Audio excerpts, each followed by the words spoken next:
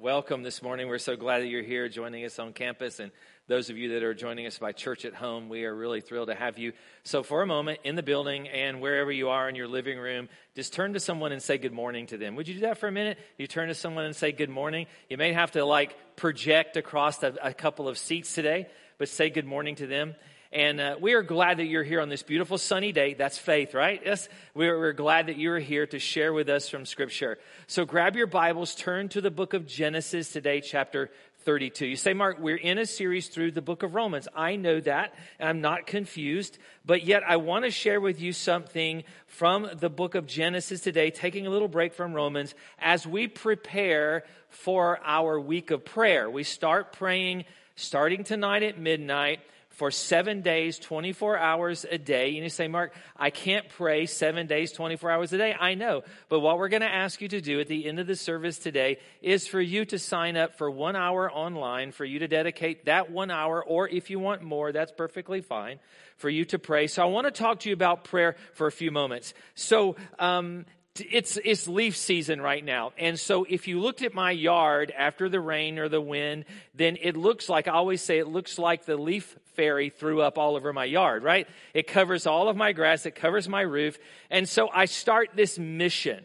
About this time of year, and there's a battle between me and the trees around my house, right? And I win every year. I don't know why they just don't give up, stop dropping the crazy things, but yet I always win. And so I get out there and I get my backpack blower on. It's a moment of therapy for me because I put my headphones on. I got my phone in my pocket and I'm listening to music or listening to scripture. And so I start blowing leaves, and I do that for, hours sometimes. And it's just kind of getting away from everything. And so I do that. But across the street are two small children, Madeline and James. And Madeline is, I think she's maybe about 3 years old, 4. She's 4. She corrected us the other day. I think she's 4 years old. And so I'm out in the street the other day talking to her dad, and she comes up and she says, Mr. Mark, she's 4. She says, Mr. Mark, why do you blow so much? That's what she asked me, right? Yes, she asked me, why do you blow so much is what she said. And I said, well, she's 4 years old. And I said, Madeline, because it's therapy for me. And she looked at me extremely confused, about that. And so, but I realized that I've done it so many times that I'm out there. It's raining leaves all around me. It seems like almost a hopeless situation because the more I get them out of my yard, the more fall from my trees. Have you ever been in a situation where you felt helpless? Have you ever been there? I'm sure in all of our lives. So let's just clear the air. Okay, make sure I'm in the right place. If you ever have been in a situation where you felt helpless, raise your hand. Put your hand up. I'm in the right place. Put your hand down. So this is perfect. You're in the right place also. Maybe that you feel that you're unable to affect positive change in something. Maybe it's relationships. It's your marriage or with your roommate or it's a friendship. Or maybe it's the social issues that we're dealing with in our current culture. How do I affect positive change when it comes to racial tension in our country or poverty? Or what do I do about abortion? Or maybe it's a health issue. Maybe it's, what do I do about COVID-19 or what do I do about cancer? Or it's an emotional challenge. You're dealing with fear or worry or anxiety that it paralyzes all of us at some point within our lives. Or the political climate, how do I navigate the current political climate in our country? And I think the biggest challenge for us ahead of us right now is that how can we stay away from a political discussion at Thanksgiving meal, right? Yes, without having this fight where you start beating on each other with turkey legs. So how do you avoid? How do I love my neighbor as myself when we are so vastly different in so many ways, right? We currently have Biden and Trump signs coexisting peacefully in people's yards in our neighborhoods. But how does that look a couple of weeks from now? I don't know. And you say, Mark, you got to stop because I'm just one person. So how can I, in a positive way, affect what's going on in the climate around me? How can I do that? Because I want to do something. I'm doing some things to try to help to change the world and to make it better. But I just can't do it on my own. And I want to sincerely, I want things to be better. And I think that's probably all of our hearts in the room, that we just want things to be better. But I feel like I'm backed in a corner. I feel like I'm helpless to simply address some things in our current world. I feel like I have no real power. Maybe I should do something. Oh, wait a minute. Maybe I should pray. but prayer seems to be so passive sometimes. So maybe I should just pray.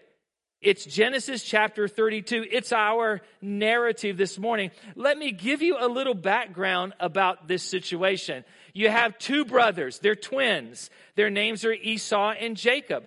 They are the sons of Isaac, and they're vastly different. Esau and Jacob are vastly different.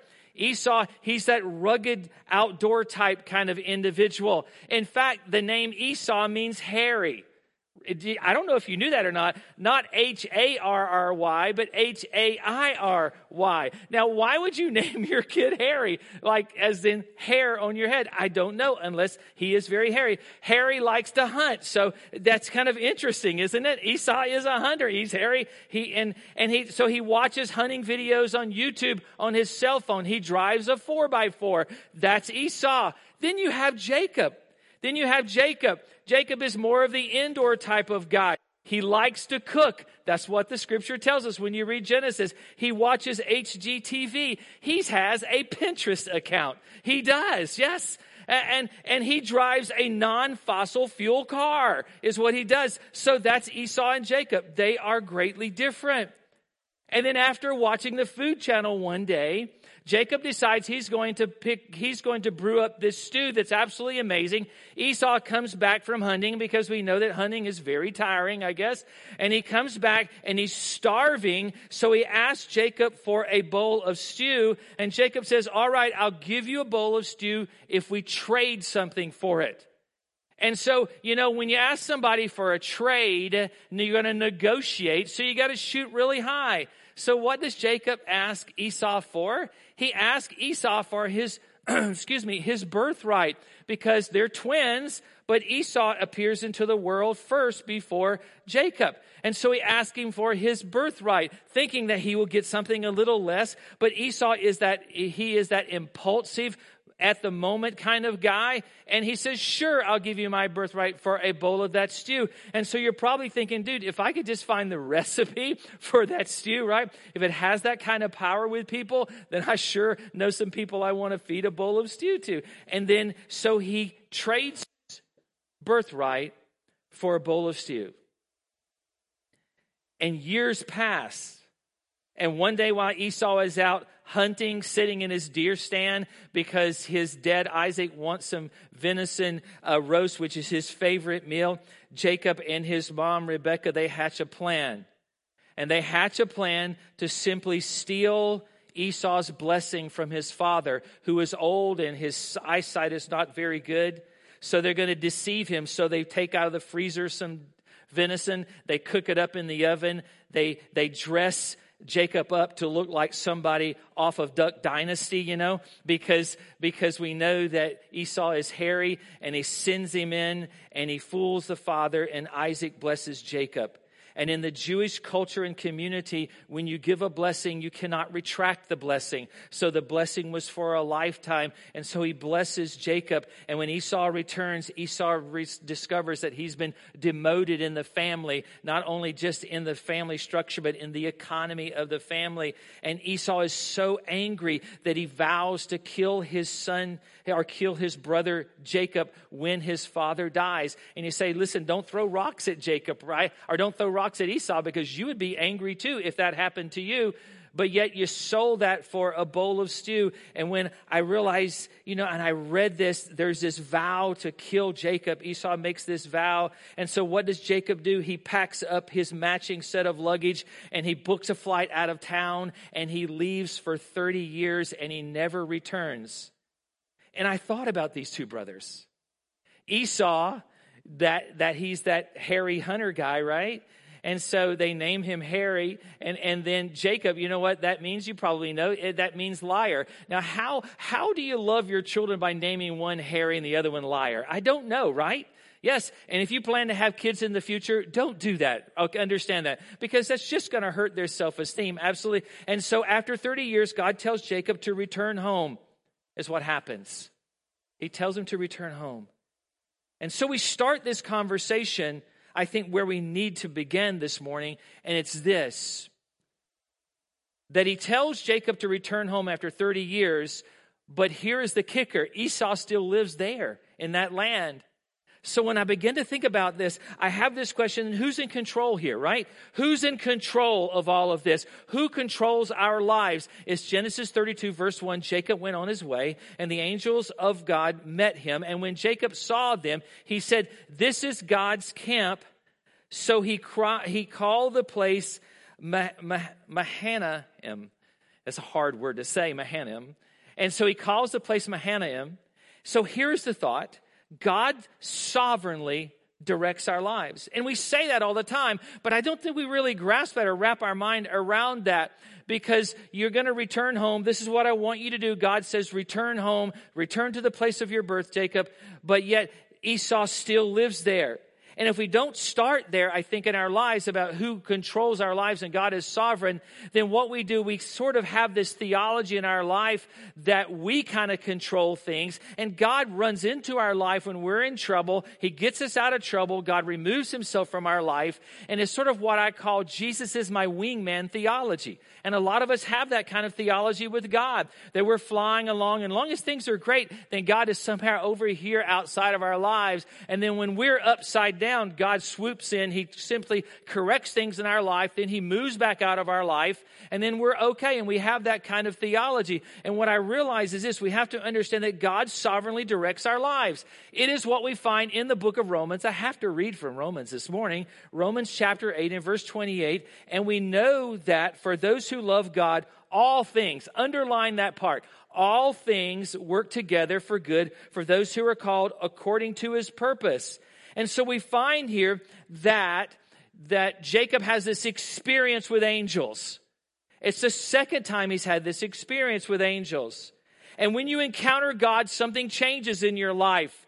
Sometimes it causes you to walk back across a bridge that you thought you would never walk back in your life. It causes you to redeem things that need to be redeemed in your life, to face things that you are extremely afraid of. And what he's afraid of more than anything else in the world is his brother Esau, and rightfully so. And when I read this, God says, go back to your place of birth, go back to your homeland. But there's no assurance from God as to what Esau is going to do to him when he gets there. Yes. Oh, let's pack up and go home, right? I treated my brother really bad. I stole his birthright, and I'm pretty sure he's probably still living there. I don't know if my father is living or not. So he made a vow that he would kill me when my father dies. So I don't know, because I've been gone for 30 years. So I'm just going to go back. But God gives him no assurance as to what's going to happen when he gets there. You know, what do we fear most, I think, in this story? Do we fear what people will do to us when God says something to us? Is that what we fear the most? Or do we fear our disobedience to God, which is the greatest fear of our lives? And I think that if we're going to use the word fear, then it has to be that of our disobedience, because Jacob was wrong in what he did to his brother, yet God is working in his life. Look at verse 3. And Jacob sent messengers before him to Esau his brother in the land of Seir, the country of Edom, instructing them, thus you shall say to my lord Esau, thus says your servant Jacob, I have sojourned with Laban and stayed until now. I have oxen and donkeys and flocks and male servants and female servants. And I have sent to tell my Lord in order that I may find favor in his sight. So here's what he does. He tries to do everything that he can to simply reconcile the relationship. He says, hey, I've been hanging out at our uncle Laban's house, and I made a life for myself. I haven't been hiding out from you. I have resources. So this is not about me borrowing money from you. If a long-lost relative knocks at your door this afternoon and you haven't seen them in 30 years, your first thought is probably going to be what? What do they want, right? Isn't that? Yeah, they're there to borrow money. They need something from me. Maybe he says, don't worry, I have all my own flock and everything. He says also that the intent of my heart is to find favor with you. I want to bury the hatchet. Bygones be bygones. I want to reconcile our relationship. Have you ever, but because I've been here, have you ever done seemingly all the right things? Have you ever tried really hard in a situation to make it right, and then you, at the end, get the wrong results? Have you ever been there? I think we all have. You can't be nice enough, You can't be above and beyond enough in the situation. It comes down to that of our human initiative and our human power simply can't change some things no matter how hard we try. Man, when I look at the world, when I look at the brokenness of life, when I turn on the news or read something on social media, I see the pain of just, across the board in the world. I always say in my heart, I want to change things. I want to make things better. I don't want people to hurt like they do. And I understand the brokenness of the world that we live in, the theological place that we find ourselves. I understand that completely. But still, my heart is for making the world better. But sometimes, no matter how my heart says that, I can't bring enough positive change to the things around me. And it's frustrating at times. It is. Look at verse 6. And the messenger returned to Jacob, saying, we have come to your brother Esau, and he is coming to meet you. Oh, things are going to work out then, right? He has actually accomplished this. But look at what the rest of it says. And there are 400 men coming with him. That's problematic, isn't it, right? Isn't that true? What's going to happen here? Then Jacob was greatly afraid and distressed, and he divided the people who were with him and the flocks and the herds and the camels into two camps, thinking, if Esau comes to one camp and attacks it, then the camp that is left will escape. So here is the moral of the story. Don't find yourself in camp number 1, right? Stay in camp number 2. That's exactly what, because this is not a battle plan. I'm not a strategist when it comes to war, but I can tell you, this is not a battle plan. This is a plan of escape, and you're going to sacrifice half your family simply to save your own skin is what this is. And Esau never tells them why he's bringing 400 men with him. What is my thought? My thought is Esau's not coming for a family reunion cookout and then to post all the pictures on social media. That's not what he's coming for. Esau has vowed to kill Jacob. And that's what Jacob is thinking. That's exactly it. Jacob has been gone for 30 years. He doesn't know if his father is still living or not. So he doesn't know what's going to happen. And you get to that moment in your life and you say, God, you sent angels and you spoke to me, God, this is your idea. I'm back here at home, and I wouldn't have come back home unless, God, you had not brought this up.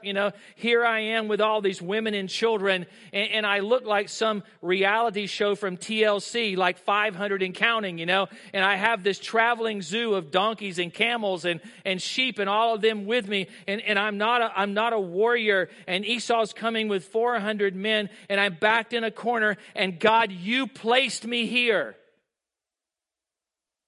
All things work together for our good. Why? Because God is sovereign. Have you ever thought that maybe the feeling that you have, and I have to move on quickly because we've got a lot of text to cover, but have you ever thought, let me just drop this in your heart, that the feeling that you currently have about being boxed into a corner right now could actually be the very best place for you and how God is dealing with you in your life?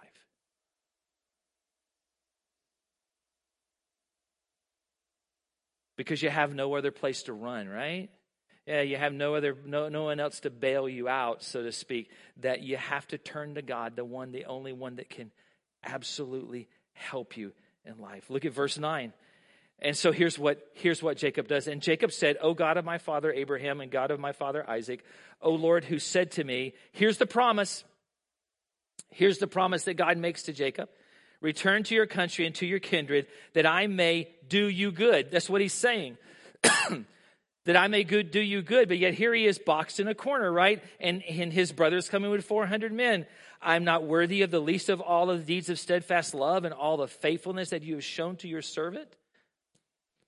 For with only my staff I crossed this Jordan, and now I have become two camps. Please deliver me from the hand of my brother, for the hand of Esau, for I fear him that he may come and attack me, the mothers with the children. And what he's saying is this, that he's going to come and not just take me, but he's going to eliminate all of my lineage, is what he's going to say.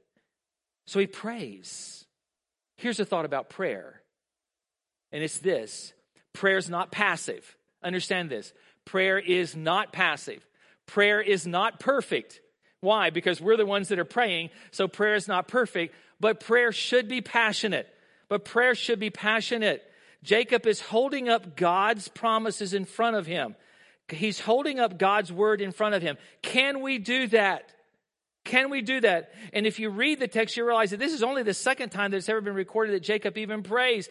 Is Jacob collecting on something that God has obligated himself to, as if Jacob is collecting on a debt that God owes him? And so to answer the question about holding up God's word to him, in light of that, if you're believing that God owes you that because he's obligated to you, then the answer is no. That is not the way that you pray. Because God does not obligate himself to anyone. He is God. Anything God gives you and I is a gift of love and grace. It's not about him obligating himself to us. But verse 10 sets the tone of what he's saying to us. It's a posture of prayer. It's that posture of humility. He's humbling himself before God. And what I realize is this: when we do simply speak God's promises back to him, it's not that we're saying, God, you must be, you don't remember or you don't care, so let me remind you. No, we're not collecting, but I came up with this thought. We're harmonizing with God. We're getting on the same page with God. We're agreeing with what God has already said about us and over us. So that's why we go back and we say, God, you promised this to us. Yeah. And can I tell you about something about prayer? Sometimes prayer sounds a lot like whining, okay? Realize that, okay? It's okay. It's okay. God, this is a huge issue. How do I correct this, God? And so here's a couple of things about prayer that I can share with you as we move through this kind of quickly. Prayer is not passive, but it is about humility.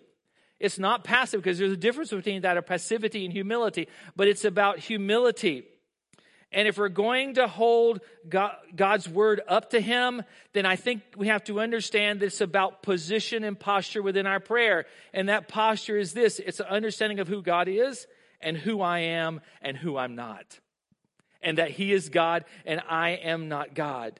That is what we're doing. You see, Jacob is struggling with how this lines up with the promise that God had given him before. Now he's facing his brother. His back is to the river. He's separated his camp. So how does this all line up? And what I realize is this: we submit to God in light of his promise. It's not God submitting to you and I because he obligated himself. We submit to God in light of what God has promised you and I. So prayer is not passive, but it is about humility. And prayer is not about perfection. God is not waiting for you to form your words perfectly before he answers you. God is not waiting for you to have perfect theology before God answers you in prayer. Listen, look at the story. Look at the narrative. Jacob is praying to God in the middle of his doubt, in the middle of his struggle, in the middle of hatching his own plan, which he's really good at, and then inviting God to join his plan and to bless his plan. He's in the middle of all of that. So prayer is not perfect. He continually relies on himself. And in the middle of this, God continues to work. I think it's amazing about how grace works in our life. And then he says in verse 12, and I think it's something that's so powerful. He says this: but you said. But you said, God. He's emoted to God. He's whined to God. He's schemed. I would have done all the same things. He's reminded God of not only his promise, but he's reminded God of what Esau is absolutely capable of. And he says in verse 12, but you said, God. But you said. That is so powerful. But you said, I will surely do you good and make your offspring as the sand of the sea, which cannot be numbered for multitude. When you don't know what to do, when you don't know what to say, you go to this, but you said, God. Because here's the thing, prayer should be passionate. Lord, this seems insurmountable in my life, but you said, God. My brother is coming to give me what I rightfully deserve, but you said, God. God, I'm part of the problem. I created this issue. I own that. But you said, listen, it's okay to whine. It's okay to lament. It's okay to be honest and transparent with God. Understand that prayer is not just a part of our relationship. Prayer is our relationship with God. It is. If you don't believe how powerful that is to communicate with those who love you and those who walk out life with you, then make a decision right now that you're no longer going to speak to your spouse. Just say that and then walk that out. Can I tell you what? If you're a guy, then you're going to be sleeping on the deck is what you're going to be doing outside your house, right? Say, I'm never going to speak to my roommate again. Then I want to tell you, at some point, somebody's going to be moving out. Why? Because it is relationship. Pour your heart out to God. Even when you've been the perpetrator of the sin, pour your heart out to God because He's always listening. Because it's part of who He is in His sovereignty toward you and I as Lord and God. He listens. So I shouldn't plan then, Mark. Is that what you're saying? I shouldn't make any plans for my life? No. I would say to you this, prayerfully plan. And I thought about, Lord, what does this mean to me in my own prayer life? And I made some notes about that. And what this means to me is where I begin in prayer is I confess my inability. I declare God's ability. I confess my inability and I declare God's ability within my life. The second thing is this, I have to believe that God is for me and not against me. And I think that's murky sometimes in our lives. It really is. Especially when we're like Jacob, who has perpetrated the situation that he finds himself. Because sometimes we wonder, God, are you just trying to kill me? Right? Yes. And then we practice the promise by submitting our ways and our plans to Him. That this is not about us, that this is about Him. So I submit those things. I practice the promise by submitting my ways and my plans. And then I hear from God and I obey God, not through fear, but I obey God through love. So what does the rest of the story tell us? It's Genesis 32 again. Bump down to verse 24 for a moment to save us a little time. Go down to verse 24. He has separated his family. He has divided his wives and his children. And then what he says in verse 24, and Jacob was left alone, and a man wrestled with him until the breaking of day. And when the man saw that he did not prevail against Jacob, he touched his hip socket, and Jacob's hip was put out of joint as he wrestled with him. And then he said, let me go, for the day is broken. But Jacob said, I will not let you go unless you bless me. And he said to him, what is your name? And he said, Jacob. And then he said, your name shall be no longer called Jacob, but Israel. For you have striven with God and with man and have prevailed. And then Jacob asked him, please tell me your name. But he said, why is it that you ask my name? And he blessed him there. And the last thought this morning about prayer is that practicing prayer can at times resemble a wrestling match. It really can. Why is it so difficult for us at times? It's perhaps one of the most difficult spiritual disciplines that we participate in. Because I would say as I read this, I realized that we pray like we're being pinned to the mat by an opponent, that we pray like our back is against the river. And Esau is coming with 400 men and we don't know his intention within our life. That we stand there between, what's between us and could be impending doom is simply a promise that God gave us and a God that never fails us. Yet we stand there in our doubt and our brokenness. We stand there in our schemes and our plans of life, and God still works through His grace in our life.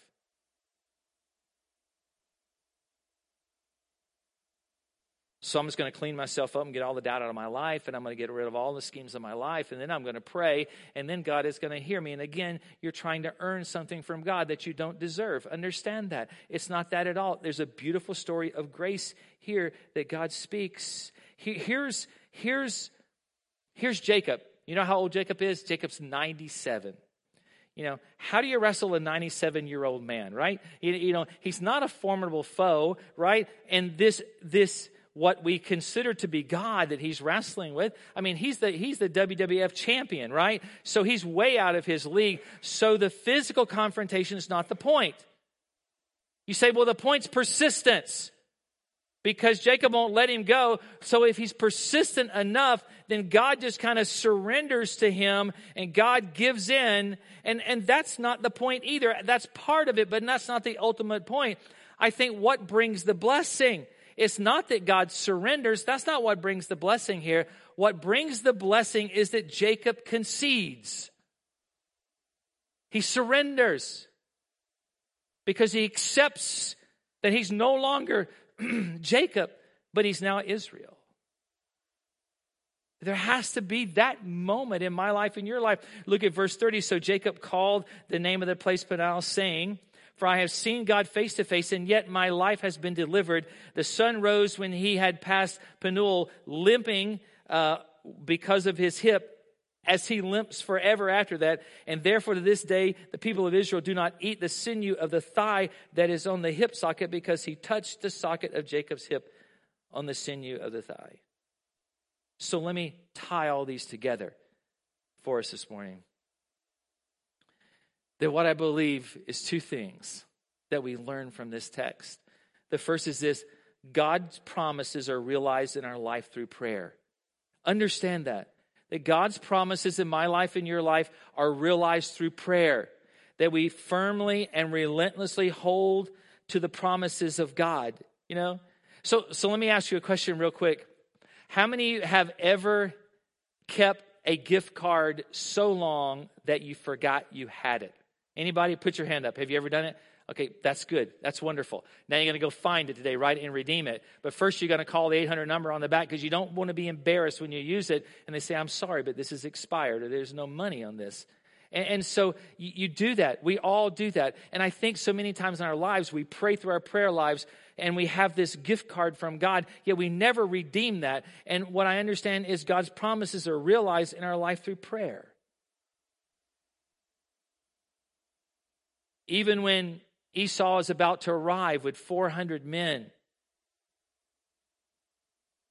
that, can I tell you, in that moment, I think that Jacob must have thought that God was so distant and God was uncaring. But can I tell you, that thought of God being distant and uncaring is an absolute illusion. It doesn't exist in Jacob's life. It doesn't exist in mine. So we press through. We press through. Why is it so challenging in prayer for you and I? Because prayer is not just about giving you things. Prayer is not just about God making good on something that He promised you. Prayer is about your growth. Prayer is simply about knowing that your strength is in God's goodness and not yours. That's what prayer is about. It's about taking you to a place in your life where and Matthew and I talked about that this week, that all the cobwebs are removed from your mind and your heart, and you see clearly who you trust in.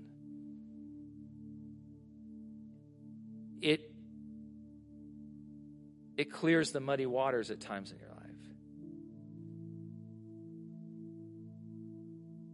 Because it's much more about a relationship with you and God than it is about God just fulfilling a promise that He's obligated to you. Because what I realize is that submission is a key factor to our prayer life. Because how do you lose the fight and still win big? You know, that's the issue here. How do you do that? Because I believe it's through that submission, and that submission is achieved when you understand the true object of your prayer life. And yes, we pray those promises, and we speak those promises back to God to put us on the same page that God is on in life, because we want to be on God's page, not ours. But what I realize is that submission brings me to an understanding of the object of my prayer life. And the object of my prayer life is not necessarily the promises. The object of my prayer life is God Himself.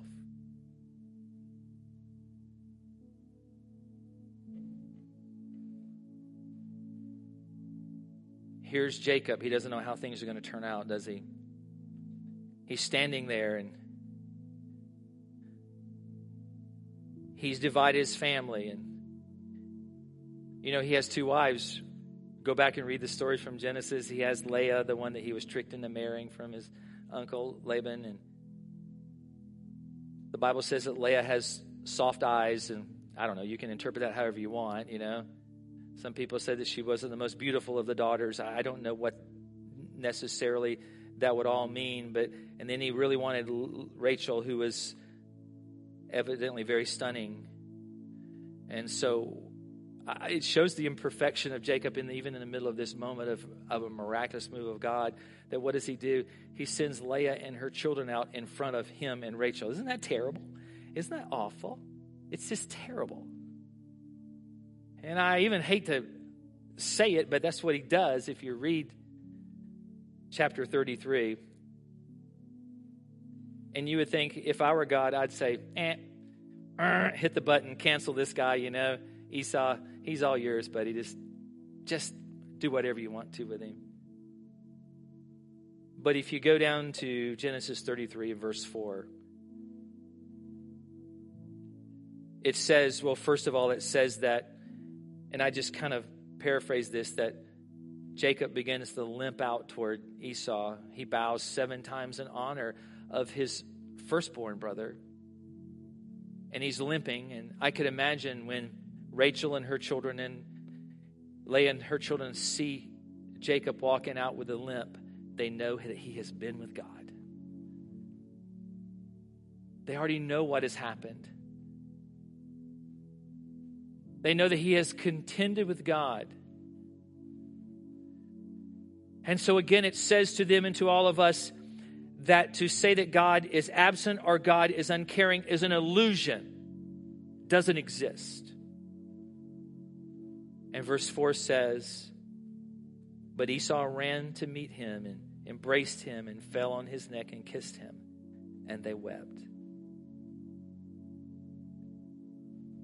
And when I realized that the greatest thing that happened in that wrestling match between God and Jacob was not necessarily that God made good on a promise, but that there was a relationship formed between God and Jacob. And from that relationship would become a lineage and a line of people. And from that lineage and line of people would become a God-man by the name of Jesus, who would give his life for the salvation of all humankind.